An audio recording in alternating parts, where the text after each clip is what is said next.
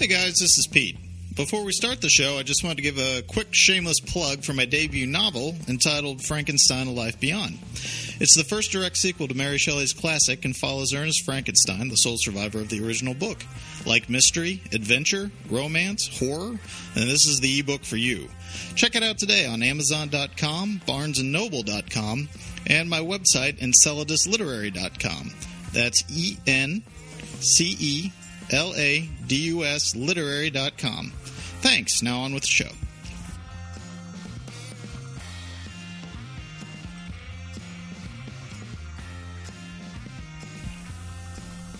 Welcome to Hindsight is 2020, a show where we look at anything in this world and arrogantly say how we'd fix it. And I can prove it with my usual flawless logic. These two idiots. We give our thoughts on movies and TV shows that should or should not have been. The fact that we're unemployable should never enter your mind. Otherwise, you're wasting your time and his. And ours. And his. And don't mention Benedict unless he does first. And if he does, tell him everything. Right. Stay on point. And don't forget the other thing I told you. About what? About listening. Just relax. Remember, we don't get this job, we're dead. With your host, Pete. That guy doing Potsy's unbelievable. And Greg. Okay, I don't even understand what happened in there. What did I say? You called his niece a whore. Very cheap one. What? She's 7. Currently confined to bed with a wicked case. No, don't tell him. I'm sorry. And we slowly and mercilessly beat our subject to death. Now, you told me that your wife said that he called it Ocean 11. Now, who decided that? I'm a private contractor. It was a collaboration. That moniker is insulting. Yeah, I mean, Danny, it was one job that we did together, so I don't know where this whole, proprietary stance comes from. It seems a little possessive. One could make the argument that because it was, in fact, Danny's idea, maybe No, hang on a minute. We all had our own areas of expertise. I mean, without us, it don't leave your head, mate. It just hurts, because it seemed like we all agreed to call it the Benedict job. I mean, that's what we called it when we were doing it, If you wanted to call it something else all along, then... Wait, when you have a problem, who do you go to? Rusty. Thanks, Linus. Are we ready to go? Let's do it. I don't think he's in Ocean's 11. Come on, Danny. I'm your friend, Brad Pitt. The Expendables movies is just an offshoot of Ocean's 11. They're all going to show up in the same universe. It's me, your friend, Rusty. Rusty, come on. Let's go kill these guys and then knock over Casino. Oh, I think we've got something to stick into this show. Oh, God, okay. Oh, another episode of Hindsight is 2020, eh? Hey. Time to dive into a world of positivity. Why are we so negative all the time? You can't do this. You did this awful. Well, let's dive into a little series of films that, by all intents and purposes, actually did a reboot correctly. We're going to arrogantly get to say, hey, you guys did this right? That's right. They actually looked at a film that was original and garbage and said, we can do that better. And mainly they did. So, well, what are we talking about then? Well, I don't think it's much of a mystery considering everyone just heard the title and downloaded the episode called Ocean's 11. But we're talking about Ocean's 11 and 12 and 13 and the Expendables for some reason. We are... It's me, Danny Ocean, your friend, Rusty. Let's go to the casino. Yeah, that's our new theory, is that the Expendables movies are just an offshoot and live in the same universe as the Ocean's 11 movies. So, Danny... Man, Bruce Willis is pulling double duty. No wonder he couldn't hang around very long in Expendables 2. Because he couldn't hang around very long in Ocean's 12 either. So yeah, he's a busy guy. He is. That's the connection right there. Bruce Willis has to come back. Instead of being greedy and lazy, he has to come back and be in Expendables again. So what are we playing there? 2 degrees of Bruce Willis? Or Julia Roberts playing herself for some reason. For some reason, yeah. Well, we'll save that. Yeah, which brings up a lot of logic questions right there. Wait a minute, so...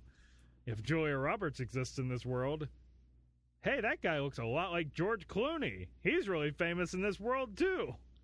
That Merlin Olsen comes over on occasion. We're talking about Ocean's 11, movie originally made in 1960 with Frank Sinatra and Dean Martin and Sammy Davis Jr. and Peter Lawford and Joey Bishop and Cesar Romero, who was the Joker on the Batman show, and Angie Dickinson, I believe, was in it. Shirley MacLaine, I think, was in it. It was the Rat Pack, and it was at the height of the Rat Pack-ism. And the movie really was just a reason for the guys to have something to do during the day after getting drunk and partying on stage all night. Except for Dean Martin, who his drunken act was just that, an act. The man never touched alcohol. So there's your trivia for the day. Hey.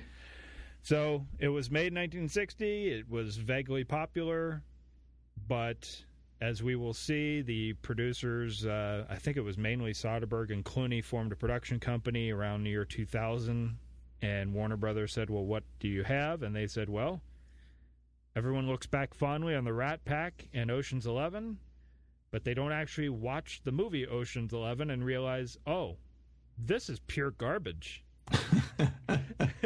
This goes nowhere. Well, I was going to say, for those not in the know, because, I mean, I think I've seen, like, a few snippets of the original, but I've never actually... I'm among the masses. I've not sat down and watched the original Ocean's 11.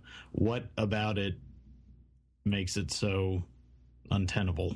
Well, I shouldn't say garbage. That's just a stupid word. It's not good, if that's any better than garbage. Is it just one of those films that doesn't age well, or it's one of those films that hey, these guys started shooting and didn't really know what the heck they were doing, and it shows a lot? Or well, the honest answer is, from what little trivia I've seen about it, Frank Sinatra kind of, in his big head, I'm taking over kind of way, pretty much told the director, no, we're doing one take of this and then we're moving on. Because every sequence in the film seems exactly that. Without exception, unless there's something tricky that, okay, we just absolutely had to do it again, any acted scene in the movie 100% looks like what it is. One take. Where they just said, action, okay, let's say our lines, and cut. Let's do that again. No, baby, we're done. And that's it. And then they just leave. And maybe that was The Hangover talking. Apparently so. But it was just these guys would roll in at 11 o'clock in the morning and shoot till about 4 and then go off and do whatever. So they really just didn't seem to care.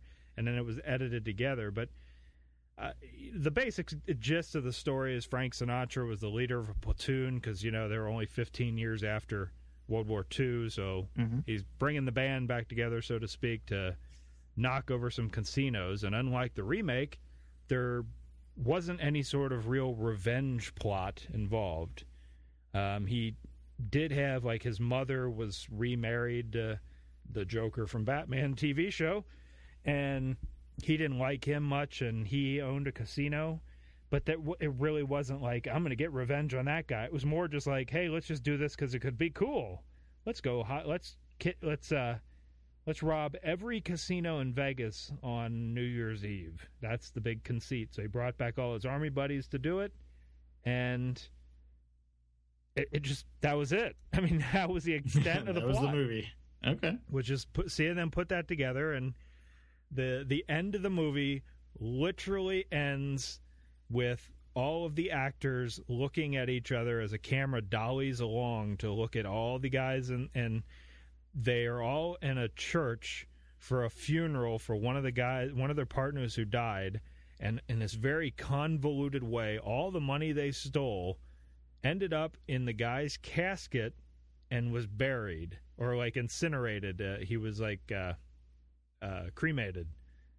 And so all the guys just, after all this whole movie of we're going to rob all the casinos, and we did, and we got all the money, and it's just all them looking at each other and a big old ending of, wah, wah, all the money burned up, what do we do now? And then that's it. And then it just says the end. Okay. And showing the different culture stylings at the time, Sammy Davis Jr. was the only African-American in the cast, and his role was to drive a garbage truck to collect all the money. So, it just was not a really good film, and it lives up purely by its reputation of being the most famous of the several movies the Rat Pack did in their heyday. So it's kind of like, well, if you want to see really good footage of what the Rat Pack was like in their heyday, just watch that movie, but don't expect a good story. Gotcha. Okay. And so that's what Soderbergh and Clooney and Warner Brothers saw in the year 2000. They said, I think we can do that better because there's a bare bones of an idea here, but there's no characters. There's just these guys partying. Oh, I did a little bit of background research on this one, and apparently the only character in name who carries over from that original movie is the Danny Ocean character. Correct. I don't even remember some of the other guys' names, and I don't even have the interest to look it up. Because you'd think, oh, there's got to be somebody named Rusty or Linus. Those are pure 1960 names, but nope, there was not. They were just, I don't know, I'll have to look it up. You keep going while I look up idiot names. Okay, well, we'll talk about, before we get into the movies that we did get, we'll talk about some of the casting that we could have ended up with. Again, from the research that I did. We could have had Mark Wahlberg as Matt Damon. Hey, you guys robbing a casino or something? That'd be pretty great. Oh, here we go. I got the names, which it seems really strange looking at this list of names, because as you look at this list of names, you're like, well, some of these names work better than in the year 2001 than Rusty and Linus. Because Dean Martin was Sam Harmon, Sammy Davis Jr. was Josh Howard, Peter Lawford was Jimmy Foster. I mean, these are like modern names, so they just flip-flopped it and said, well, let's make our modern movie with old-timey names for some reason. That could have been very deliberate. And there's the one name that if I would have sat here for a minute with my brain rolling, I would have remembered. The Cesar Romero character's name was Duke Santos. And if no other reason that they say his name about 5 million times in the movie is... Gotta look out for the Duke. Duke Santos. Which Andy Garcia sort of, kind of, maybe, but not really, is taking that role. I think that's a fair comparison, yeah. Going on with alternate world casting, Bruce Willis was originally slated to be Danny Ocean. That sounds awful. I mean, maybe not in 2001, but just thinking of it now, that just sounds terrible. That sounds like a really bad idea. I'll keep going. Owen and Luke Wilson were signed out to be the brothers Virgil and Turk. Yeah, it's not too bad. I could see that. You want to guess who Basher was originally supposed to be played by? Are we sticking African American? No, we're not. Oh, we're going more Scottish. Mel Gibson. Yeah, because Mel Gibson's so Scottish.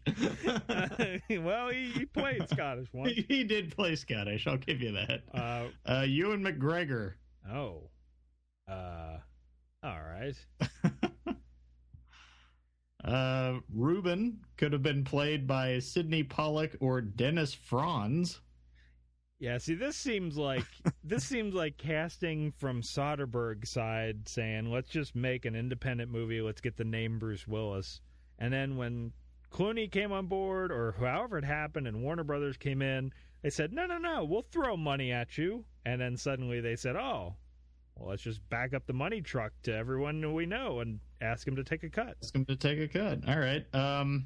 Our alternate Terrys. We could have had Warren Beatty. Sure. Michael Douglas. Or Ray Fiennes. Oh. Voldemort? Let's see Ray Fiennes come in there. He's going to fucking kill you all. Frank was originally supposed to be played by Danny Glover. Oh, sure. And then Saul was supposed to be Alan Arkin. Oh, yeah, that was actually the I do know that little bit from the DVD commentary. or not commentary, behind the scenes, something, whatever. Alan Arkin was replaced really last minute. Like they got Carl Reiner like a week before and said, "Are you willing to do this? Because we need somebody now." So very interesting. What an alternate world. But what we did get was the headshots of Clooney. I feel like I'm doing this in Dr. Evil. We've hired such luminaries as George Clooney. Hey, Julia Roberts. Oh, and then we have Brad Pitt and Matt Damon. Matt Damon And Andy Garcia, like we said. Casey Affleck and Scott Conn were the two Idiot brothers. Virgil and Turk. Bernie Mac, Elliot Gould, Carl Reiner, Don Cheeto as Did you say Cheeto? I did. We'll have to listen to another podcast that's out there in the world to get that one. Don Cheadle as Basher. Really stupid, horrible British accent that just didn't work.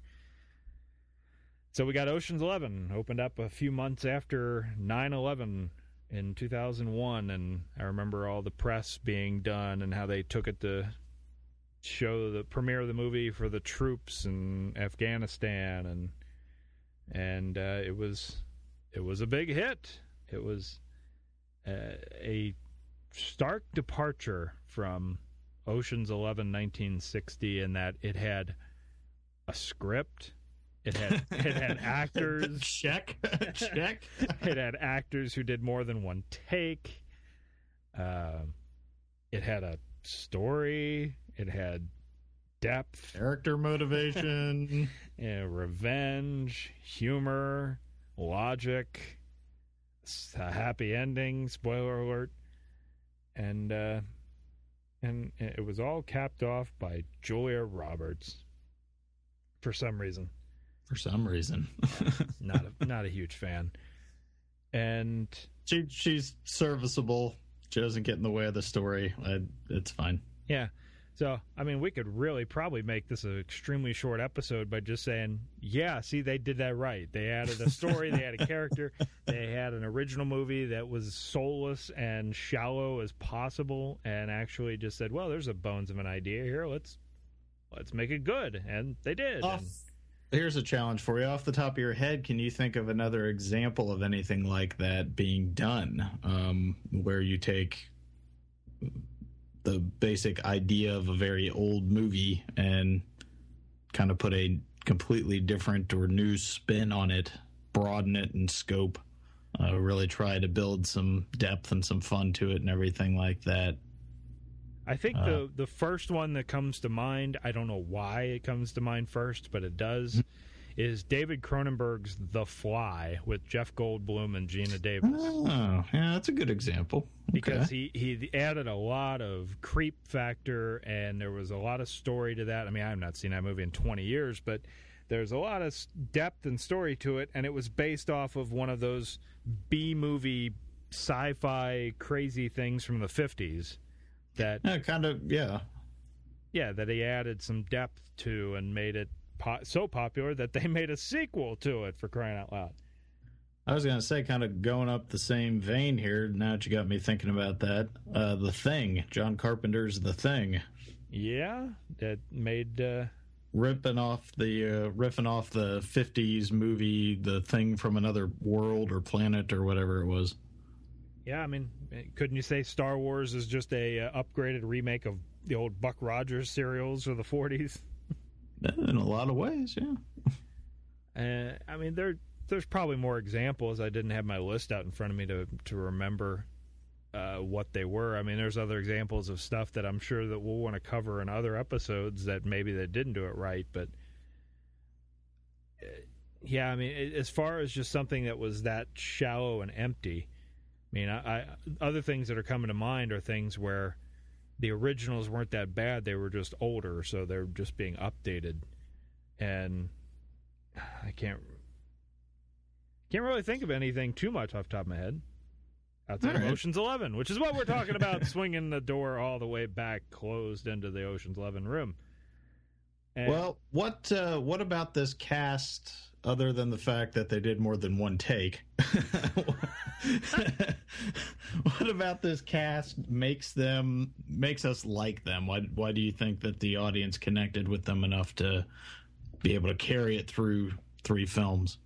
Well, it all comes down to script. I mean, it had a good script, and a solid screenplay is all that you need to be able to then cast it right. And they were lucky enough to be able to cast everyone at the top of their game. Now, I mean, it's a little bit different that in 2001, you could say 4 of your biggest stars in the world are in this movie. And then you go another level down and you're like, well, Don Cheadle was on the rise. Casey Affleck and Scott Conn had been in some stuff recently before then.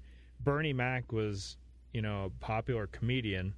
Was he already doing his show at that point, or did that come after the first one? I think it was before. I think he'd already been a name. But then you just have the oddballs thrown in of Carl Reiner and Elliot Gould.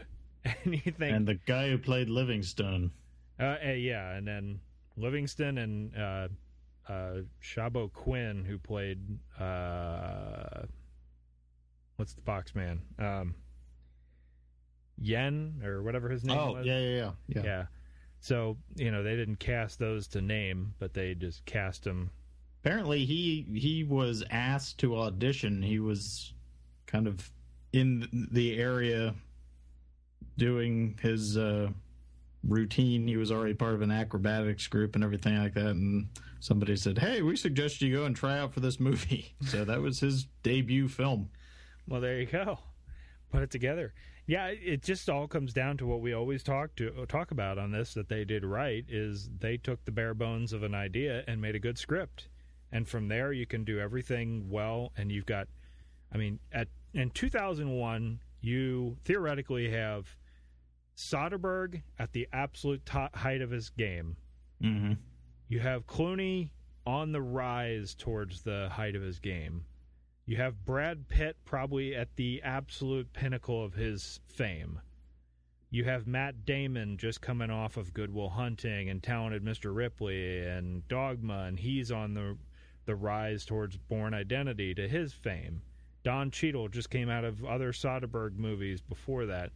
So you just had that perfect mix of a good screenplay, a story with some depth, and all of these people theoretically at or near the height of their game. And that's what made it click and what made it work for mass audiences. Now, personal opinions can go a different way, but I think that's just what made it work for a mass audience, was let's see all these people together doing something crazy. And it's a good comparison with the Expendables, which we kind of have that same thing going on now, but with action movies. And do they work? And no. And it's mainly because the screenplays. Expendables 1 was iffy. Expendables 2, that's on Netflix right now, and oh God, it's not good. It is horrific. Well, did they turn that around pretty quick? I feel like they did. Yeah, maybe a year or two, I think, but it just was, it's so bad. Now we got Expendables 3 coming out soon, and maybe they'll do something different with the screenplay, but, it's all about the screenplay. So you can get all these people, and, Expendables, people are not at the height of their game. It's people out of the retirement home to come back. So it just comes down to script and to good actors at the height of their game, and it led to 2 well-done sequels. I think one of the things I like about this crew is just the kind of mix of characters and personalities and even ages. A lot of these, you look at like the Italian Job or something like that. Everybody in the gang in that movie is pretty much around the same age. Yeah, there's no one to really play off of. Yeah. Yeah, and you've got the good mix of the old, the new, the funny, the heroic, the charming, the smarmy. It just it was a good fit. And yeah, I really think that's one of the strengths of the way that they decided to kind of craft this crew and everything like that. So let's go back. Let's start recording again, and let's just simply say, get a good script and get good actors and have a lot of money behind you to be able to pay them, and you should be fine. Done. And get David Holmes to do your score at the height of his powers, too. Well, yes. That'll work. Well, a lot of people really dog on the second movie. And the second movie, apparently, after the first one was so successful, they just kind of like the Die Hard sequels and everything, the studio looked around and said, well, what scripts do we have lying around that we could just kind of tweak and incorporate these characters into? And they had one called Honor Among Thieves, and that ended up being adapted into what became Ocean's 12. Yeah, and you and I saw that together, and I remember really liking it. I remember the first time I saw it, I followed most things, but I think most of the critics who criticized it saw it once, and it totally needs a repeat viewing. Well, this is the lowest rated of the three. Well, and I can understand that, but again, if you saw it twice, it could very easily become one of your favorites. It is for me. I've seen it definitely more than once, maybe at least 4 or 5 times. I've seen it all the way through, and it is a very simple story. The confusion is amazing for people that I just can't fathom how lost people would get when it's very, very simple story. It's more of a straight romance movie than even the first one was. It's not even just the romance. It's just a simple, straight-up heist movie. It's, well, we're competing against this guy to steal this thing, and spoiler alert, our heroes know exactly what the other guy's doing and steal the main object way ahead of time, and the whole rest of the movie is just simply them putting on an elaborate show to get away with it. And it's very simple. And now, during the filming of 12 and everything, were they having more scheduling conflicts with some of the different members of the team, or? I'm sure they probably were. And Julia Roberts was pregnant at the time, so they incorporated that in with the stupid thing we were talking about earlier of, let's make her look like Julia Roberts. And that just gives everyone on the internet now the ability to go back and say, wait a minute, so it's a world with Julia Roberts in it, but there's not a world with Brad Pitt? You can't look and say, well, yeah, you're coming here in our hotel and you look a lot like Julia Roberts, but wait a minute, you look a lot like Matt Damon. I just saw you in The Bourne Identity, so what are you doing here pretending to also not be Matt Damon? And the fourth wall totally crumbles. Yeah, as soon as they try to do something like that, it's funny, it's got a little bit of humor, it's making fun of Julia Roberts when she was the biggest star in the world, and they're bringing her down a peg by making fun of her, but if you think about it for any momentary second of time, it's like, well, she just so happens to be married to somebody who's a George Clooney clone, so that seems freaky. Maybe they should go crash the White House and see what happens. But, yeah, as far as the hatred of the movie, I thought it was really good. It had some sporadic things here and there that maybe didn't work, but, I liked it a lot. Yeah, I, to this day, still like it. I haven't watched it in a while, but, it still plays to me. And then 13, Ocean's 13... I remember when Ocean's 13, they started the production, and there was some interviews with Soderbergh and Clooney where they actually were talking about people were disappointed in 12. We don't feel like we did our best in 12, so we're going to do 13 as a makeup to 12, which, again, I don't wholeheartedly agree, but they could do what they want, and what they did was probably give me my favorite movie of the three. Because 13 is so tightly woven, so tightly packed, and it's got a good revenge plot, and it's the one that hums along the quickest and leanest and gets in and out, tells a story with a lot of humor and slickness, and again, comes down to the screenplay. Yeah, it's like any bugs that existed in the first movie, they just kind of shook them out and said, okay, we know what we're doing, and just were able to tell essentially the same story much faster. Pretty much, but it was, very clean, very neat, and wrapped up in a nice, neat little package. Yeah, I actually did recently go back and rewatch 13, and what I was kind of struck by, and I wasn't really watching for this parallel, it just was something that kind of came to my mind as I was watching it, was the path, the arc that these films take, to me, have some interesting parallels to the way that the first 3 Indiana Jones movies kind of played out. Oh, as far as tone and reception? Yeah, tone and reception and subject matter, and kind of, the third one, we're going to bring it on, kind of back home, kind of as our goodbye thing. And it's just kind of an interesting little parallel that the more you think about it, holds up. And they ride off into the sunset at the end of 13. And I don't think they'll ever come back and do another one. Well, poor Bernie Mac is no longer with us. Well, yeah, that is true.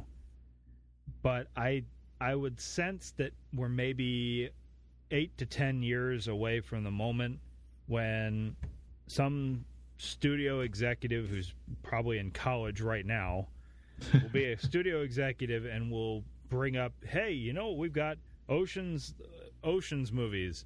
Should we reboot Ocean's movies, or should we get the old gang back in and cause our Hindsight is 2020 podcast, which by 8 to 10 years from now is the most popular podcast in the land, that how should we approach redoing the Ocean's movies in about 10 years? Should we bring the old gang back and make another long gap story between our characters here, a la the new Star Wars or Crystal Skull? No. Oh, no, Johnny. Or Superman Returns, or is somebody in 10 years going to say, well, let's see what we can do with the Ocean's movies and a big heist then with the technology? Or is this just going to be a product of its time where they realized it was a bad script long ago, they redid it well enough to get 2 sequels, and they're out of gas? And mainly, the last movie maybe rested on the laurels of the chemistry between those people, and maybe it was just a one-time thing you could only grasp onto. I think that plays a large part in the film's success, was just that getting that group of people together and just kind of going through, and you could tell they were having fun with the experience of making the movie and everything. And they just kind of captured a little essence of Vegas in the films, and it was fairly lighthearted and enjoyable and everything. And I think that if they were going to do it again, maybe you would have Danny or Rusty or even Matt Damon's character Linus show up for a little bit, and that would be about it. So not a clean break, but a restart to the franchise, so to speak. I guess it all depends on the timeline for when this would potentially happen. I think you're right. At some point, somebody is going to go, well, what else do we got laying around? Well, we haven't made an Ocean's movie in a while. The Warner Brothers guys are going to step up. Well, we've got the Smokey and the Bandits or the Ocean's 11. Which one needs it? I don't even know if that's Warner Brothers. But. Well, would you want to see the formulaic sequel where Danny Ocean's son has to break into a casino? Oh, gosh, I certainly hope so. Oh, God. Well, I like, maybe we could wrap this up on more of a Hollywood kind of thing, because prior to 2001, the biggest team-up movies were long gone. They had done big team-up movies in the 50s and 60s, and then 70s, 80s, 90s were really not full of many of these because essentially the actors just became way too expensive. And that's why you would get more of this kind of stuff when, like, especially in the 80s when, like, NBC was at its height with showing, like, movies of the week, and you would just shove all these, like, actors from other shows into these movies and stuff like that. Yeah, but that was the era of the TV, you know, and right. it's Tina Yothers and Tony Danza together in a movie with somebody from CBS, Michael Landon. All right. We got all the networks covered. Yeah, those are silly town. But this, as far as major movies, though, is Ocean's 11 the ground zero, if you will, for what we have now seen more and more actors willing to take the pay cut, maybe for more of a back end, to do a lot more ensemble, a lot more of this. Like we said, Expendables. I don't think Expendables happens without Ocean's 11 being a template for, because, you know, Ocean's 11 came at the time when that bubble was about to burst of Mel Gibson and Tom Hanks and Tom Cruise and Julia Roberts. They get $20 million a movie, so it's just a given. And to see Ocean's 11 come along where they say they made a joke to Julia Roberts where Soderbergh sent her a copy of the script for Ocean's 11 and said, I hear you get 20 a picture now, and in the back it was a $20 bill and said, could you come along and play? Yeah. So I don't think Expendables happens. I don't think, I can't think of anything right now, but there's a lot of movies that are being made now, I think, as a direct result to just the production of Ocean's 11, that ability to start breaking through that wall of, all right, do you really need $20 million to come and act for 2 months, or do you want to come and play for $1 million, and maybe if it's a good movie, you all win with back-end points? Well, and I think we really need to give credit, too, to the production team behind this here, with Soderbergh and Clooney and everything, with having that approach and having that mindset. Don't forget Jerry Weintraub. Jerry Weintraub can bring everybody together. Well, of course he can. This is Jerry Weintraub, and I like to tell you how many times I made Karate Kid, because that was my big movie I made, is Oh God and Karate Kid. Jerry Weintraub's an interesting cat. I read his biography, and he was, you know, he used to be a tour manager for Elvis, and he knew Sinatra, so he's the guy that they found to be able to get them in. He knew everybody in Vegas, so they were able to shoot in the casinos in Vegas. I mean, he's a long-time Hollywood producer. Just an interesting cat. But, yeah, I would just think that Hollywood owes a debt. I mean, at least modern ensemble movies owe some sort of debt to Ocean's 11, because you suddenly see all these people that in the 90s you would not have seen a movie full of 7, 8, 9 different actors where you're like, oh, those are all big stars. Well, and even the, like, side joke characters that they would bring in were pretty, you know, well-known or respectable players, even if it's for, like, a bit part, like when we've got Rusty teaching the late 90s television stars how to play poker, cards, and Topher Grace is in all the movies as his you know, whacked out protege or whatever, which is funny. And yeah, exactly, it was just let's go play, and it proved well. I think both Pitt and Clooney said that was the most money they ever made was just off of the back end money that they did. So just created a different avenue to be able to get a lot of productions done. I mean, Expendables is the only one coming to mind, but I'm sure there are others. It'd be interesting to hear what Clooney would have to say about how doing these movies led him to some of the other projects he was able to get off the ground because they were successful. Well, it's very simple. It's I'll do this for you, and you let me do one for me. So I'll do an Ocean's 11, Warner Brothers, and you let me do Solaris and Confessions of a Dangerous Mind and other movies that are not designed to make any money. Good Night, Good Luck, and Good Luck was designed to not make money, but to be made as a creative endeavor. And the only way it got made, he did Ocean's 12, and then they made a crap ton of money. So it's definitely a do one for me, we'll do one for you. Yeah, and that's a real. But I can't think of very many. I mean, I know that's how the system kind of works, but I can't think of very many people who've been able to so successfully kind of use that to their own careers' kind of advantage and their own aspirations for what they want to do as, somebody interested in film. Yeah, working in the industry. A lot of good timing and the lottery of life. One. But I think that's enough for Ocean's 11. I think. Yeah, we're staring at the fountains too long. It just comes down to you got a good idea, make a good screenplay out of it, and you're good. So everyone look back in your catalogs of awfulness and find a movie with a good idea that was pure garbage and say, if you put a character in there, I got it. Here's a good one. Here's a snake eating its own tail moment for Hollywood.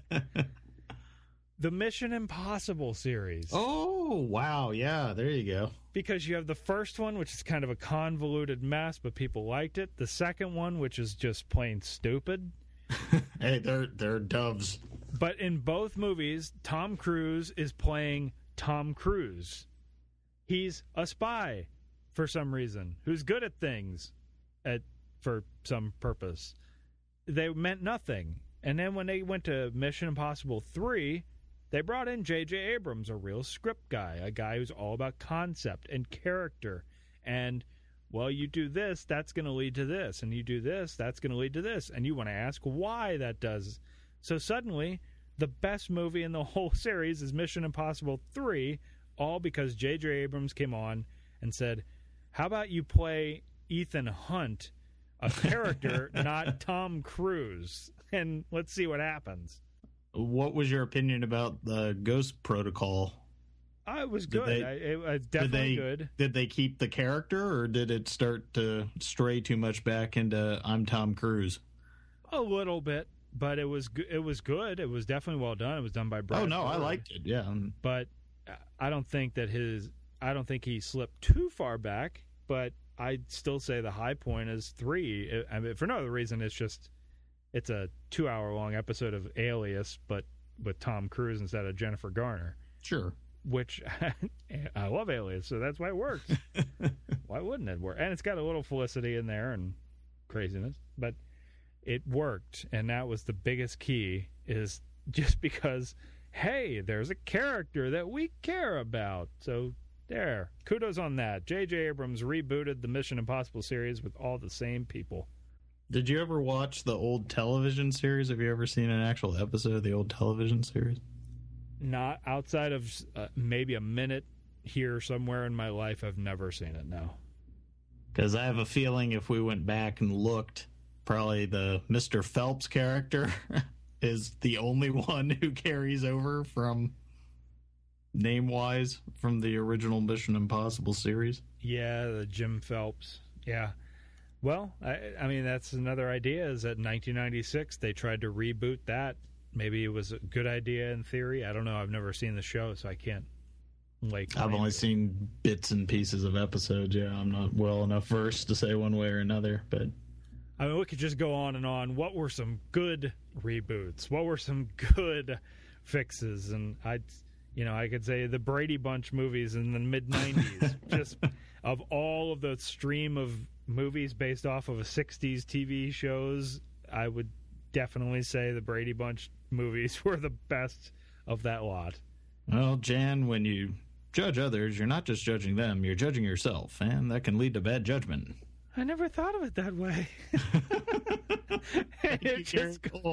I mean, people will say the Addams Family movies were okay, and I'm like, they're okay. But yeah, I would say Brady Bunch movies, but that could be another episode. As David Holmes, I'm sure, will start kicking in here momentarily as we wrap it up?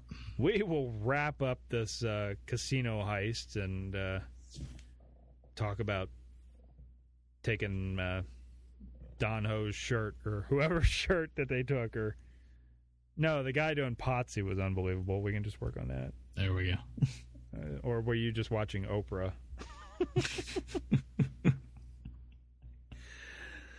Are we done? I think what we have to say can stay in Vegas. This town might have changed, but not me. I'm gonna hunt you down. I know people highly invested in my survival, and they are people who really know how to hurt in ways you can't even imagine. Well, first, I know all the guys that you'd hire to come after me. They like me better than you. Don't forget to like us on Facebook. Episodes can be downloaded on iTunes or at EnceladusLiterary.com. Second, you're not going to go to the cops. Well, let's face it, you're not going to go to the cops. Opinions expressed on this podcast are those of the individual hosts and may not reflect those of Enceladus Literary. You shook Sinatra's hand. You should know better, Willie.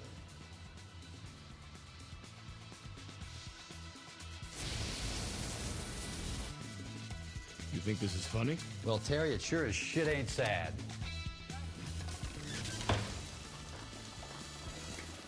Okay, but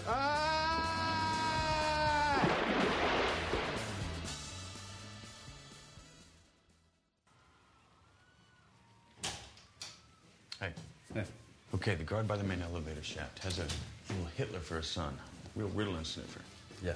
You okay? Yeah, no, I just bit into a pepper. Oh. Anyway. Is that? Are you watching Oprah?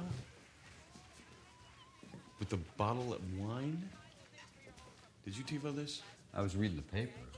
With the sound at full volume?